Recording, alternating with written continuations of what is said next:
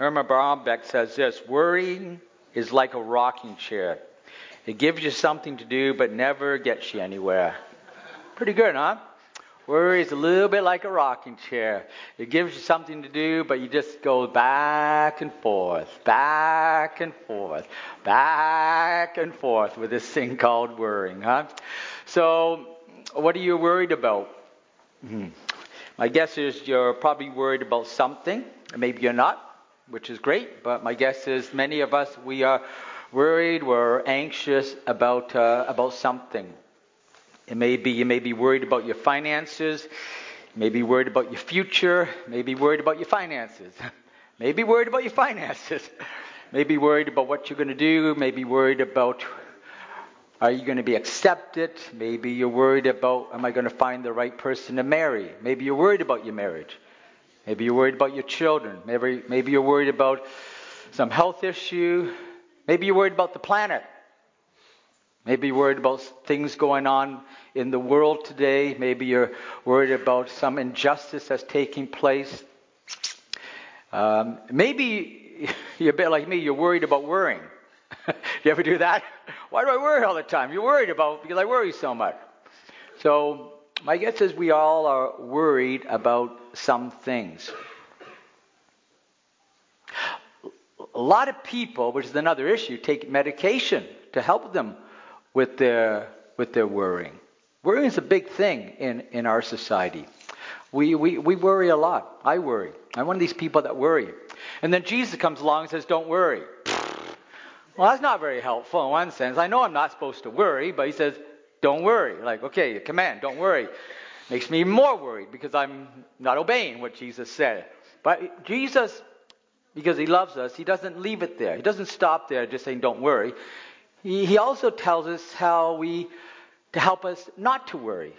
In fact, he really kind of wants to help us change our patterns so we don't have to worry. He wants to, I don't know, remedy is the right word, but he wants to give us a remedy to help us not to worry. And I think that's pretty helpful. And he talks about that in the Bible, and it's actually found in the Gospel of Luke, Luke chapter 12. So I invite you to open up your Bibles or turn your Bibles on, if they're on your phone, to Luke chapter 12, please. Luke chapter 12. And it's been about a month, 5 weeks since we've been in the Gospel of Luke, but we're in this series in the Gospel of Luke. And we've been in it for quite a while, and we're still going to be in it for a long time. But we're in right now, just a bit of a review, the middle section of Luke. And the middle section of Luke runs from the end of chapter 9 to about the end of chapter 19. And a lot of people call that, scholars and that call that the journey section. So Jesus on a journey. Remember this? This is a little bit review here. But Jesus on a journey, and he's traveling somewhere, right? And where is he traveling? He's heading to where? Jerusalem, because he's going to die on the cross for our sins. So he's on this journey. And not only is Jesus on the journey, but he says, hey, if you want to be my follower, do you want to be my follower? You want to be Jesus' disciple? Then he says, travel with me on this journey. And I'll actually teach you, I'll show you what it means to be a disciple, to be my follower. And one of the things he does is that he tells us stories, lots of stories in the Gospel of Luke, lots of stories in this traveling journey section. And so I'm calling this part, this series in Luke, this part of Luke, Jesus the Storyteller. And we're in Luke chapter 12. And I'm going to be reading verses 22 to 34. Something really exciting is the kids downstairs, they're doing this passage today. In fact, they're going to be journeying with us over the next few months in the Gospel of Luke. That's pretty cool. And also the youth are doing this passage as well. So parents, you have the opportunity to talk with your kids today about the exact same passage we're hearing up here, they're hearing downstairs. That's pretty cool, right? So something to be thinking about. And the kids have a booklet as well. It's a little different than ours, but they have a booklet, Jesus the Storyteller. So hopefully you have Luke chapter 12 found, and I'm going to read Luke chapter 12, and I'm going to look at we're going to read verses 22 to 34.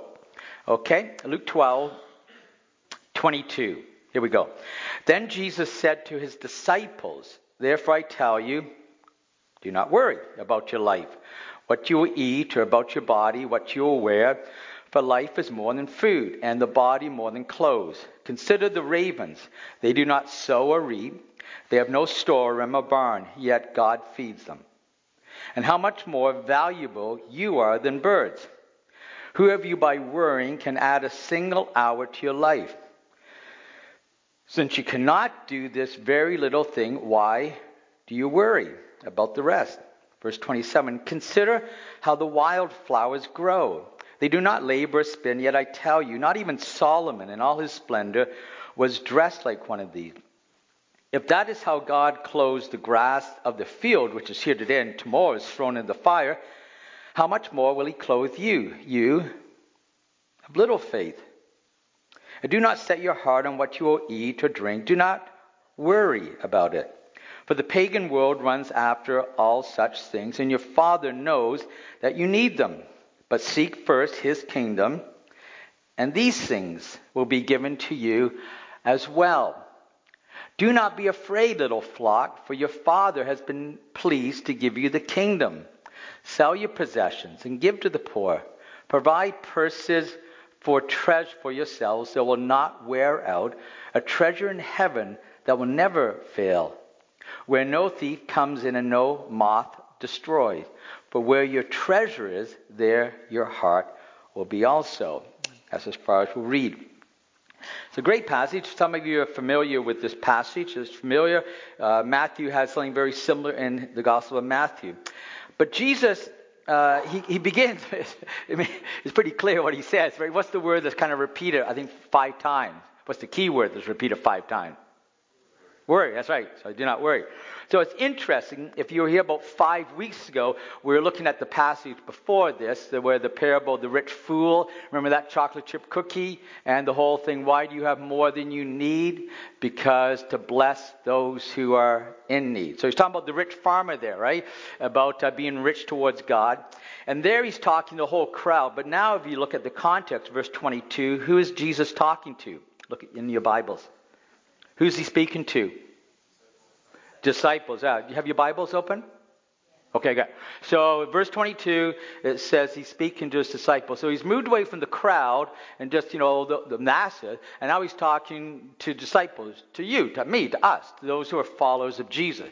And he says to them, he has this kind of one part of his message is really simple, really clear, and this is part of my message. His message, part of it is, do not worry. Do you see that? So he says it 5 times. The first time he says in verse 22, do not worry about your life. And then the second time he says it in verse 25.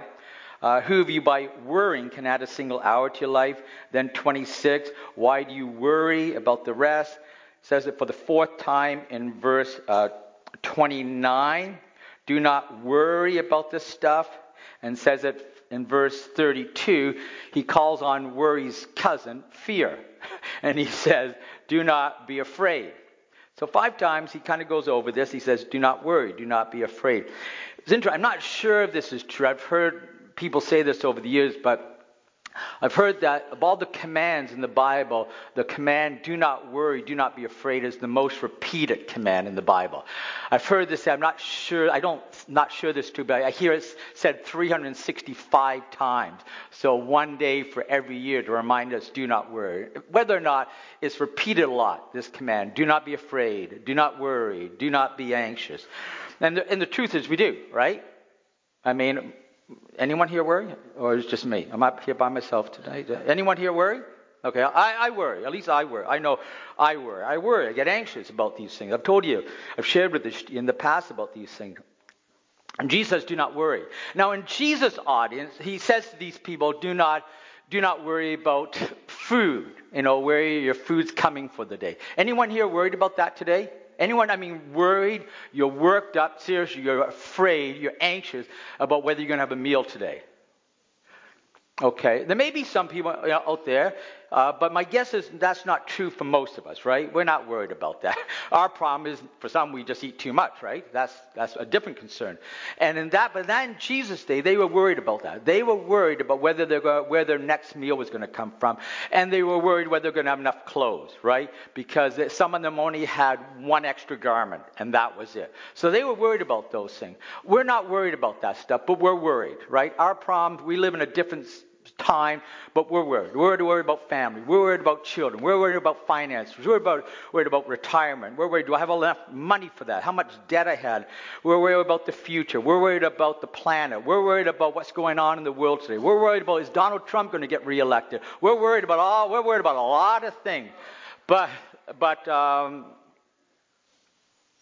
it's still, we're worried. And so what Jesus addressed 2,000 years ago to his audience, do not worry, is still relevant. It's amazing. Still relevant 2,000 years later. We're worried about different things, but he still says, guess what? Do not worry. Okay, so that's the first part. Pretty clear? That's pretty clear. Do not worry. But not overly helpful, because I know I shouldn't worry. So Jesus tells us, he kind of makes his point, is that this is pretty clear also. Do not worry, because God cares for you. Just say that with me. Do not worry, because God cares for you. Some of you in the back didn't say that. Say it with me. Do not worry, because God cares for you. That's part of his message. And like any kind of good preacher, he has that idea, and then what does he do? He gives us some illustrations to illustrate that big idea. Do not worry, because God cares for you. So then he goes on to illustrate that, right? So he says, let's see here. He says in verse 24. So the word consider is the word ponder. Ponder. Think about. Consider. So then he says, ponder, consider ravens. What? Okay, Baltimore Ravens. Yeah, boy, did you see that game yesterday? Lamar Jackson? Man, I can't believe that. I was so disappointed. No, not the Baltimore Ravens. No, he says, consider ravens, the bird. And I'm like, come on, like, what? I never consider ravens. They're ugly. Why would I ever consider ravens? This is Jesus' book on how not to worry. Chapter 1. Consider ravens. What? What about breathing techniques? What about, medicate? What? Consider ravens? Well, yeah, he says consider ravens. Okay, it's kind of, it's Jesus, so consider ravens. So ravens are, man, they're just, I don't know, they're ugly. For me, they're just ugly birds. They are not appealing at all. They're like big crows, you know that? And they make different sounds. I was listening to the different sounds this week, but they're not nice birds. Ravens. Wow. Huh? And what's even interesting is that in the Old Testament, they're considered unclean birds. So Jesus is saying to his Jewish disciples here, consider something you wouldn't normally consider. Okay? Consider ravens. Okay. What does that have to do about helping me with not worrying? Well, he says, consider ravens. And then he says, consider them because they do not sow or reap, verse 24, and they have no storeroom or barn, yet God feeds them. And how much more valuable are you than the birds? So when I would never think of ravens to help me with worrying. I think of birds, and I think of Alfred Hitchcock movie. The Bird, one of the most scary movies I've ever watched. I don't think of ravens and birds to help me with my worrying. But Jesus considered the ravens because they're kind of the bottom of the barrel when it comes to creation in one sense. But consider them because they're not farmers. They don't sow and they don't reap. You know that? They're not like farmers who kind of sow and work hard and planting. And then, whenever it's harvest time, working hard to gather. Ravens don't do that. You know what ravens do? God somehow just provides food for these unclean birds. And so consider them. They don't even have storehouses. They don't, gather their food and store for a rainy day. God just provides the food for them. And so remember the point is God, don't worry because why? Because God cares for you. So his ravens. The ravens are kind of the bottom of the barrel when it comes to the creation. But how much more valuable are you that God is going to provide the basic needs of your life. So chapter 1, consider ravens, don't worry, because God cares for you. And then he kind of goes on, and then he says, here's my second illustration, right? So the idea, what? What's the idea? Don't worry, because what? Because God cares for you. God provides. You have, just think about it. You are way more valuable than any of God's creation. So God is going to care for you. His second illustration is in verse 27. He says, consider, ponder flowers. Now again, people here who likes flowers. Okay, and flowers, good. I don't consider flowers. Personally, I don't consider flowers very often. So it's sort of like, how to deal with worrying according to Jesus, right? Chapter 1, what? Consider ravens. Okay.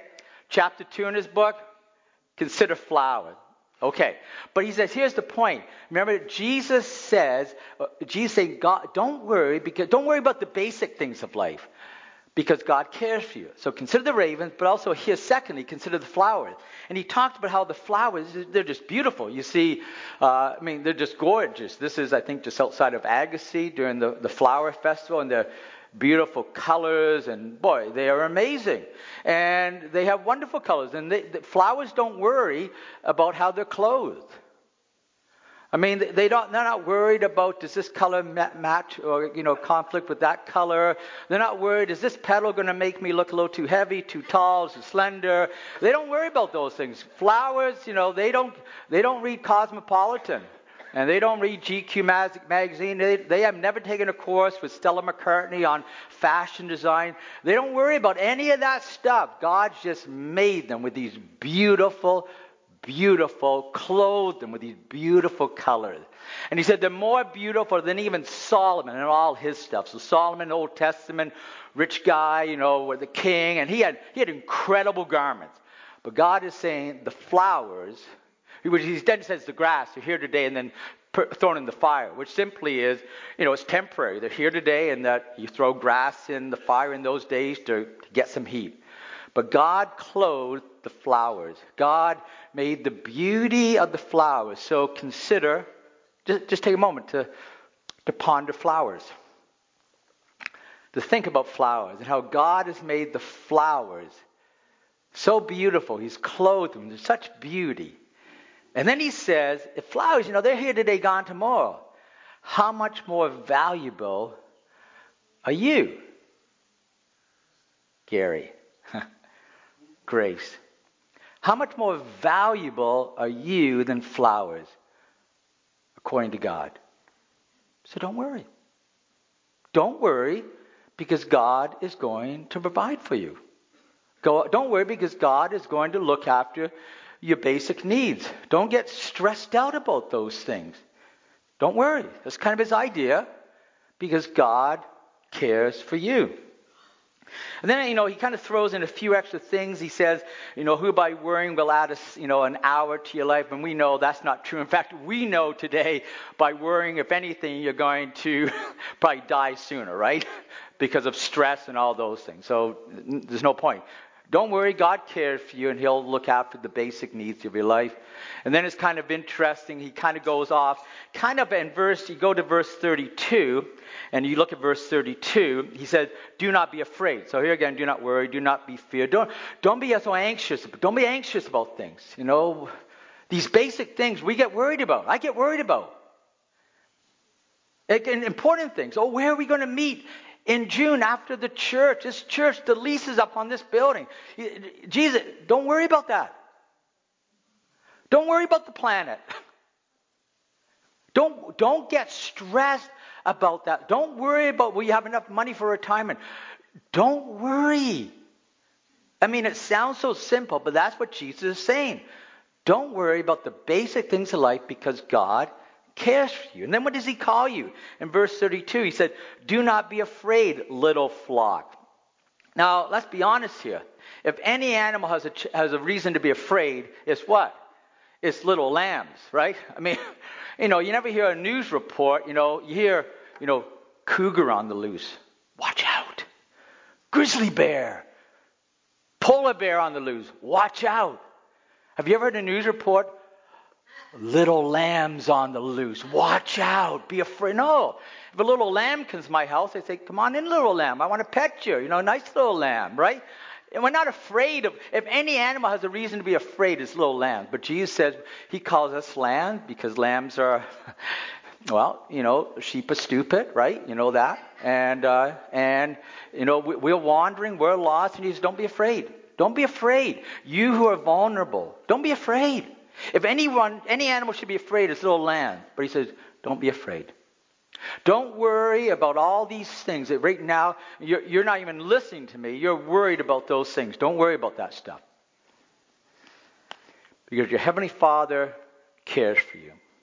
So don't worry. And then he throws this in too, which is a bit of an out. He says in verse 28, so do not worry, you of little faith. And I'm like, ouch, that hurt, right? I kind of busted. He got me. I worry about these. Do you worry about these things? Do you worry about all this stuff, about, future plans, all that stuff? He says, don't worry. And then he throws in, wow, you of little faith. And it's true, it's a faith issue, isn't it? It's a trust God issue.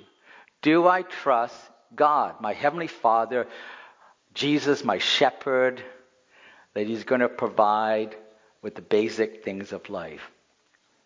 That's the church. Don't worry. Don't worry about these other big things. Just because your Father in heaven knows that you need them and he cares for you.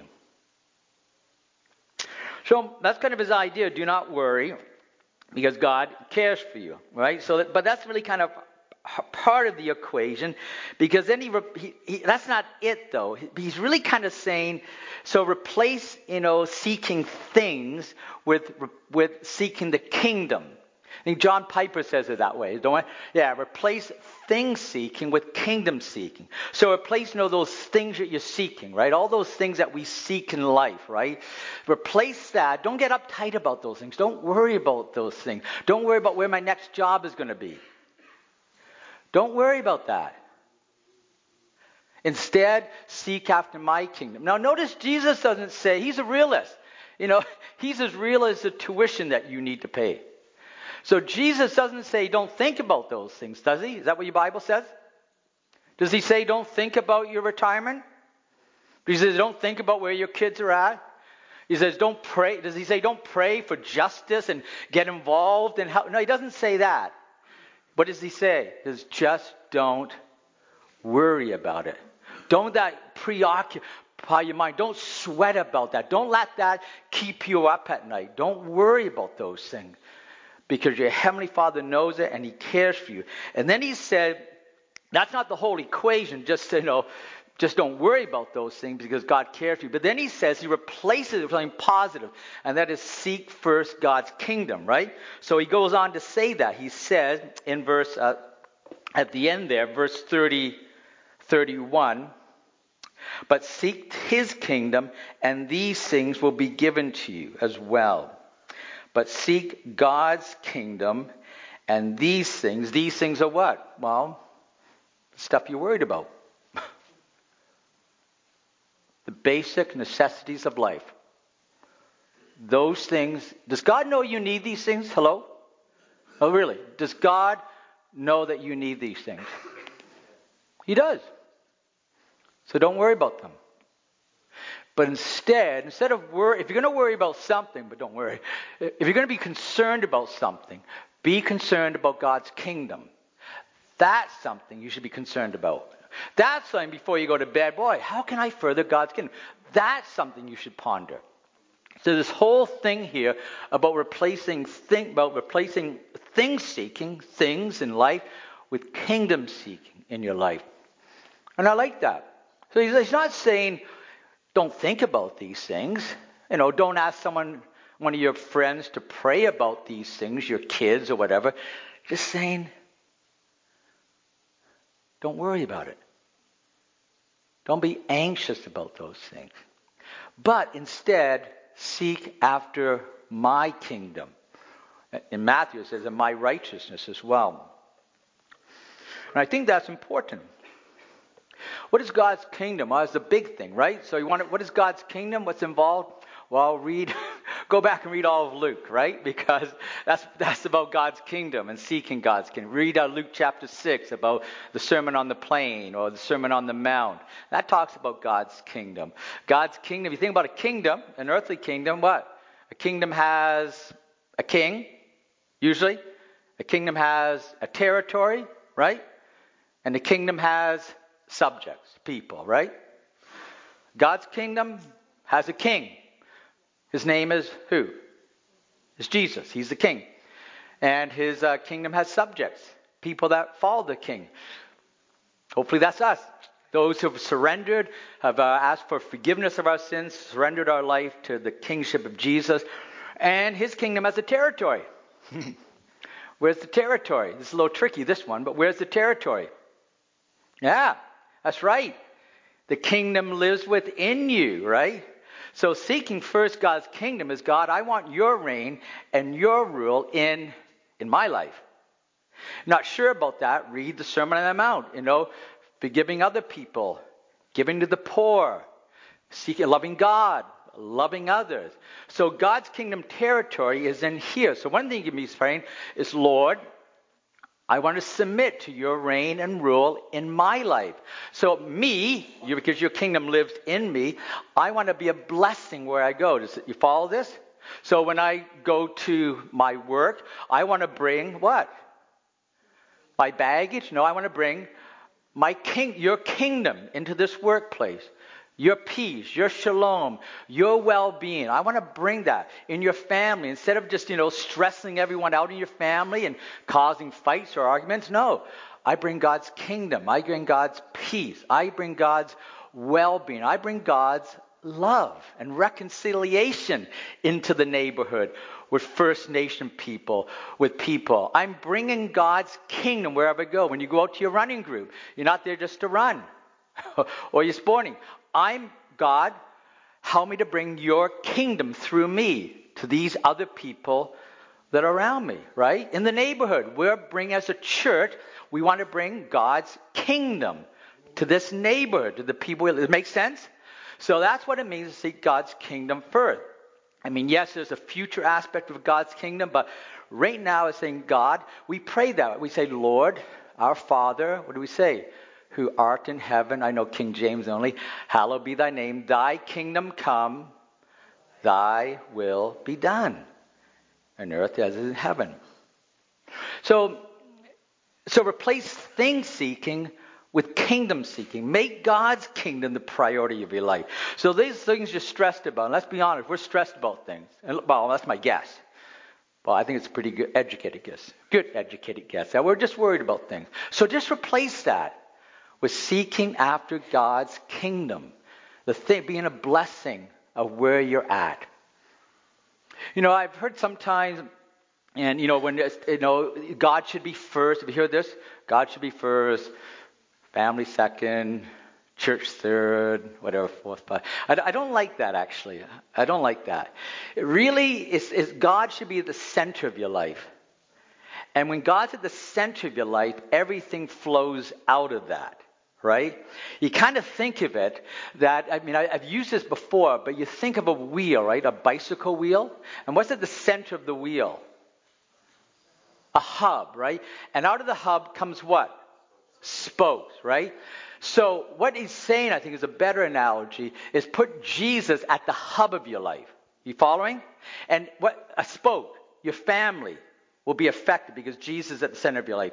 Your neighborhood, your job, your sports, all these spokes of your life, whatever they are for you, they will be affected. You following? Because Jesus is at the hub, at the center of your life. Your finances will be affected because Jesus is at the hub of your life. Now listen, please.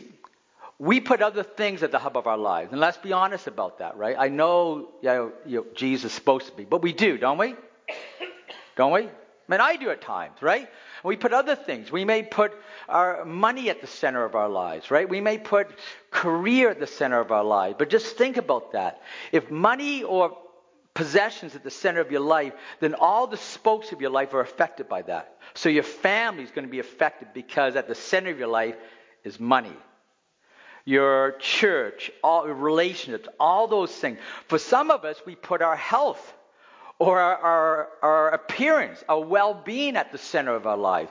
And every aspect, every spoke of your life will be affected by that. For some of us, we may put the planet at the center of our lives. And I would say that's a good spoke. I just wouldn't say that's a very good center. Some of us put out family and friends at the center of our lives. Are family and friends good things? Really good thing. But they're not meant to be the center. Because what happens when they disappoint you? What happens when they die? What happens? What happens to your center? It crushes and it crumbles in. The wonderful aspects of life that just weren't meant to be the center, the hub of your life. Only Jesus and his kingdom is meant to be the center, the hub. And all these other spokes flow out of that. Does that make sense?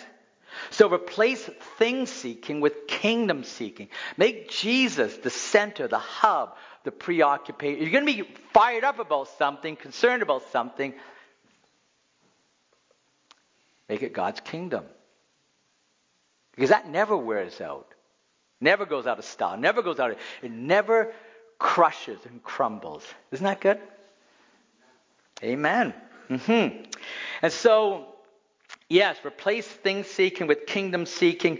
I was reading this Tim Keller quote, and I thought it just really got me thinking. He says this. You got to think about this one. I'll leave it up for a second. Every treasure on this earth says, give your life to purchase me. Jesus says, I'm the one treasure who died to purchase you. Does that make sense? Just think about that for a second. Every treasure, every earthly treasure, even though it may be good, says, give your life to purchase me. But Jesus is the one treasure who died to purchase you.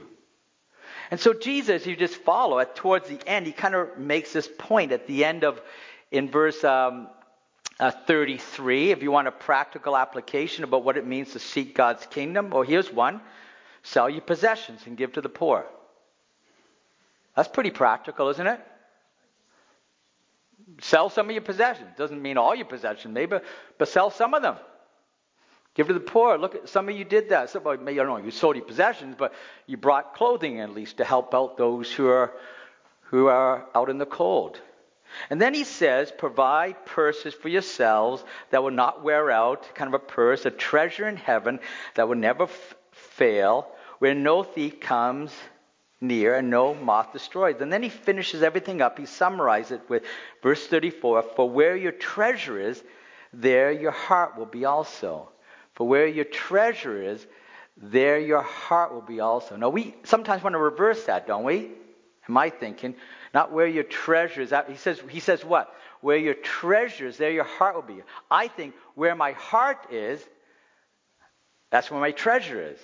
And your treasure is, what you consider is the word means precious. What you consider precious. Your heart is not just your feelings, but it's your whole being. But Jesus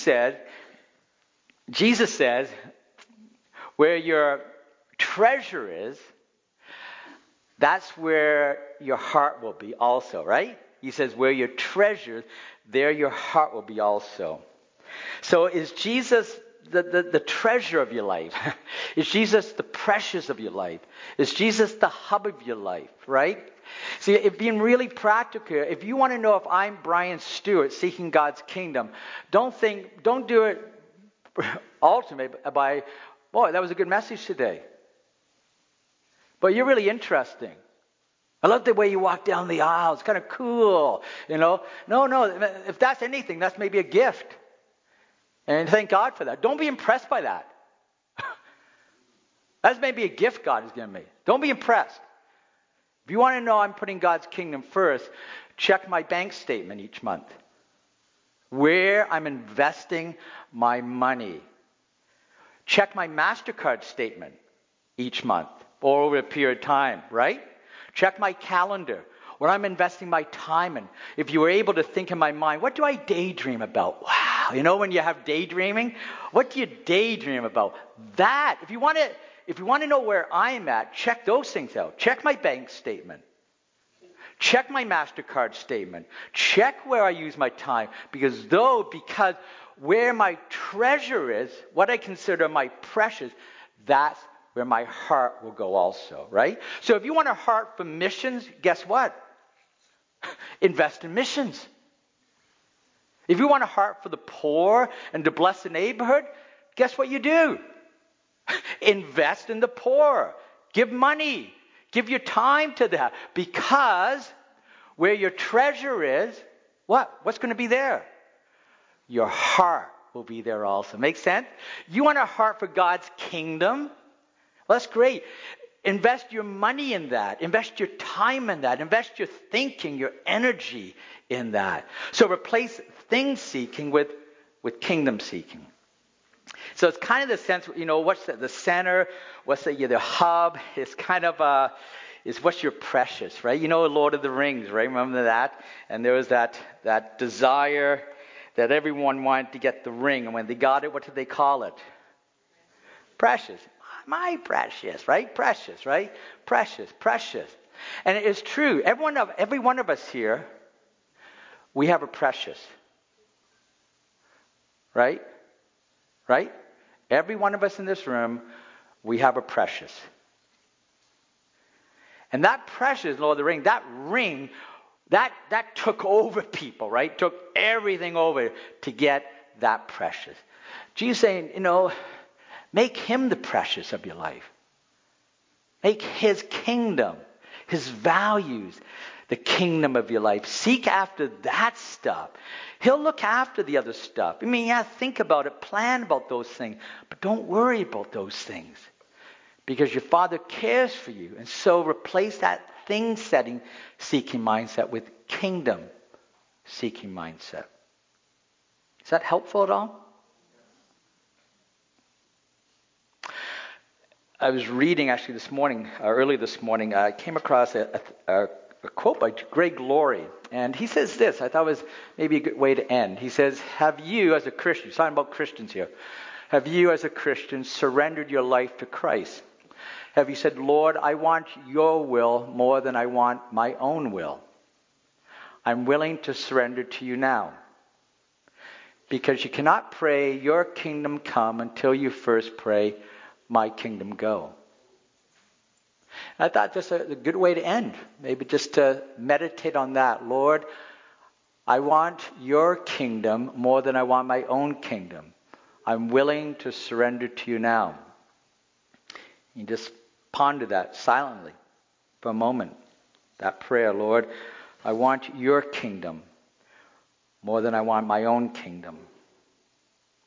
And Lord, I surrender. I'm willing to surrender to you now. Lord, I would pray that you would be kind and gracious in showing us what perhaps is our precious, what's our hub, what's our center. You're often very gracious about those things, and we thank you for that. You don't have to be. But I'd ask that you be kind and gracious in showing us where we're off track. And remind us, Lord, that those things besides you that we put at the hub and the center, they just can't withstand the strains and the pressures of life. They weren't meant to, but only you were. So this is not a bad thing, it's a good thing. You're always looking for our own best interest. And so, Lord, show us about what that means for us individually as a church to keep seeking your kingdom, to replace thing seeking with your kingdom seeking. I thank you so much for the people here. I thank you so much for many people as I look around. They have such a heart for you. It's a privilege to be part of this congregation, this group of believers. I pray, Lord, that you'd keep us on track, on focus about seeking your kingdom first. We pray in Jesus' name. Amen.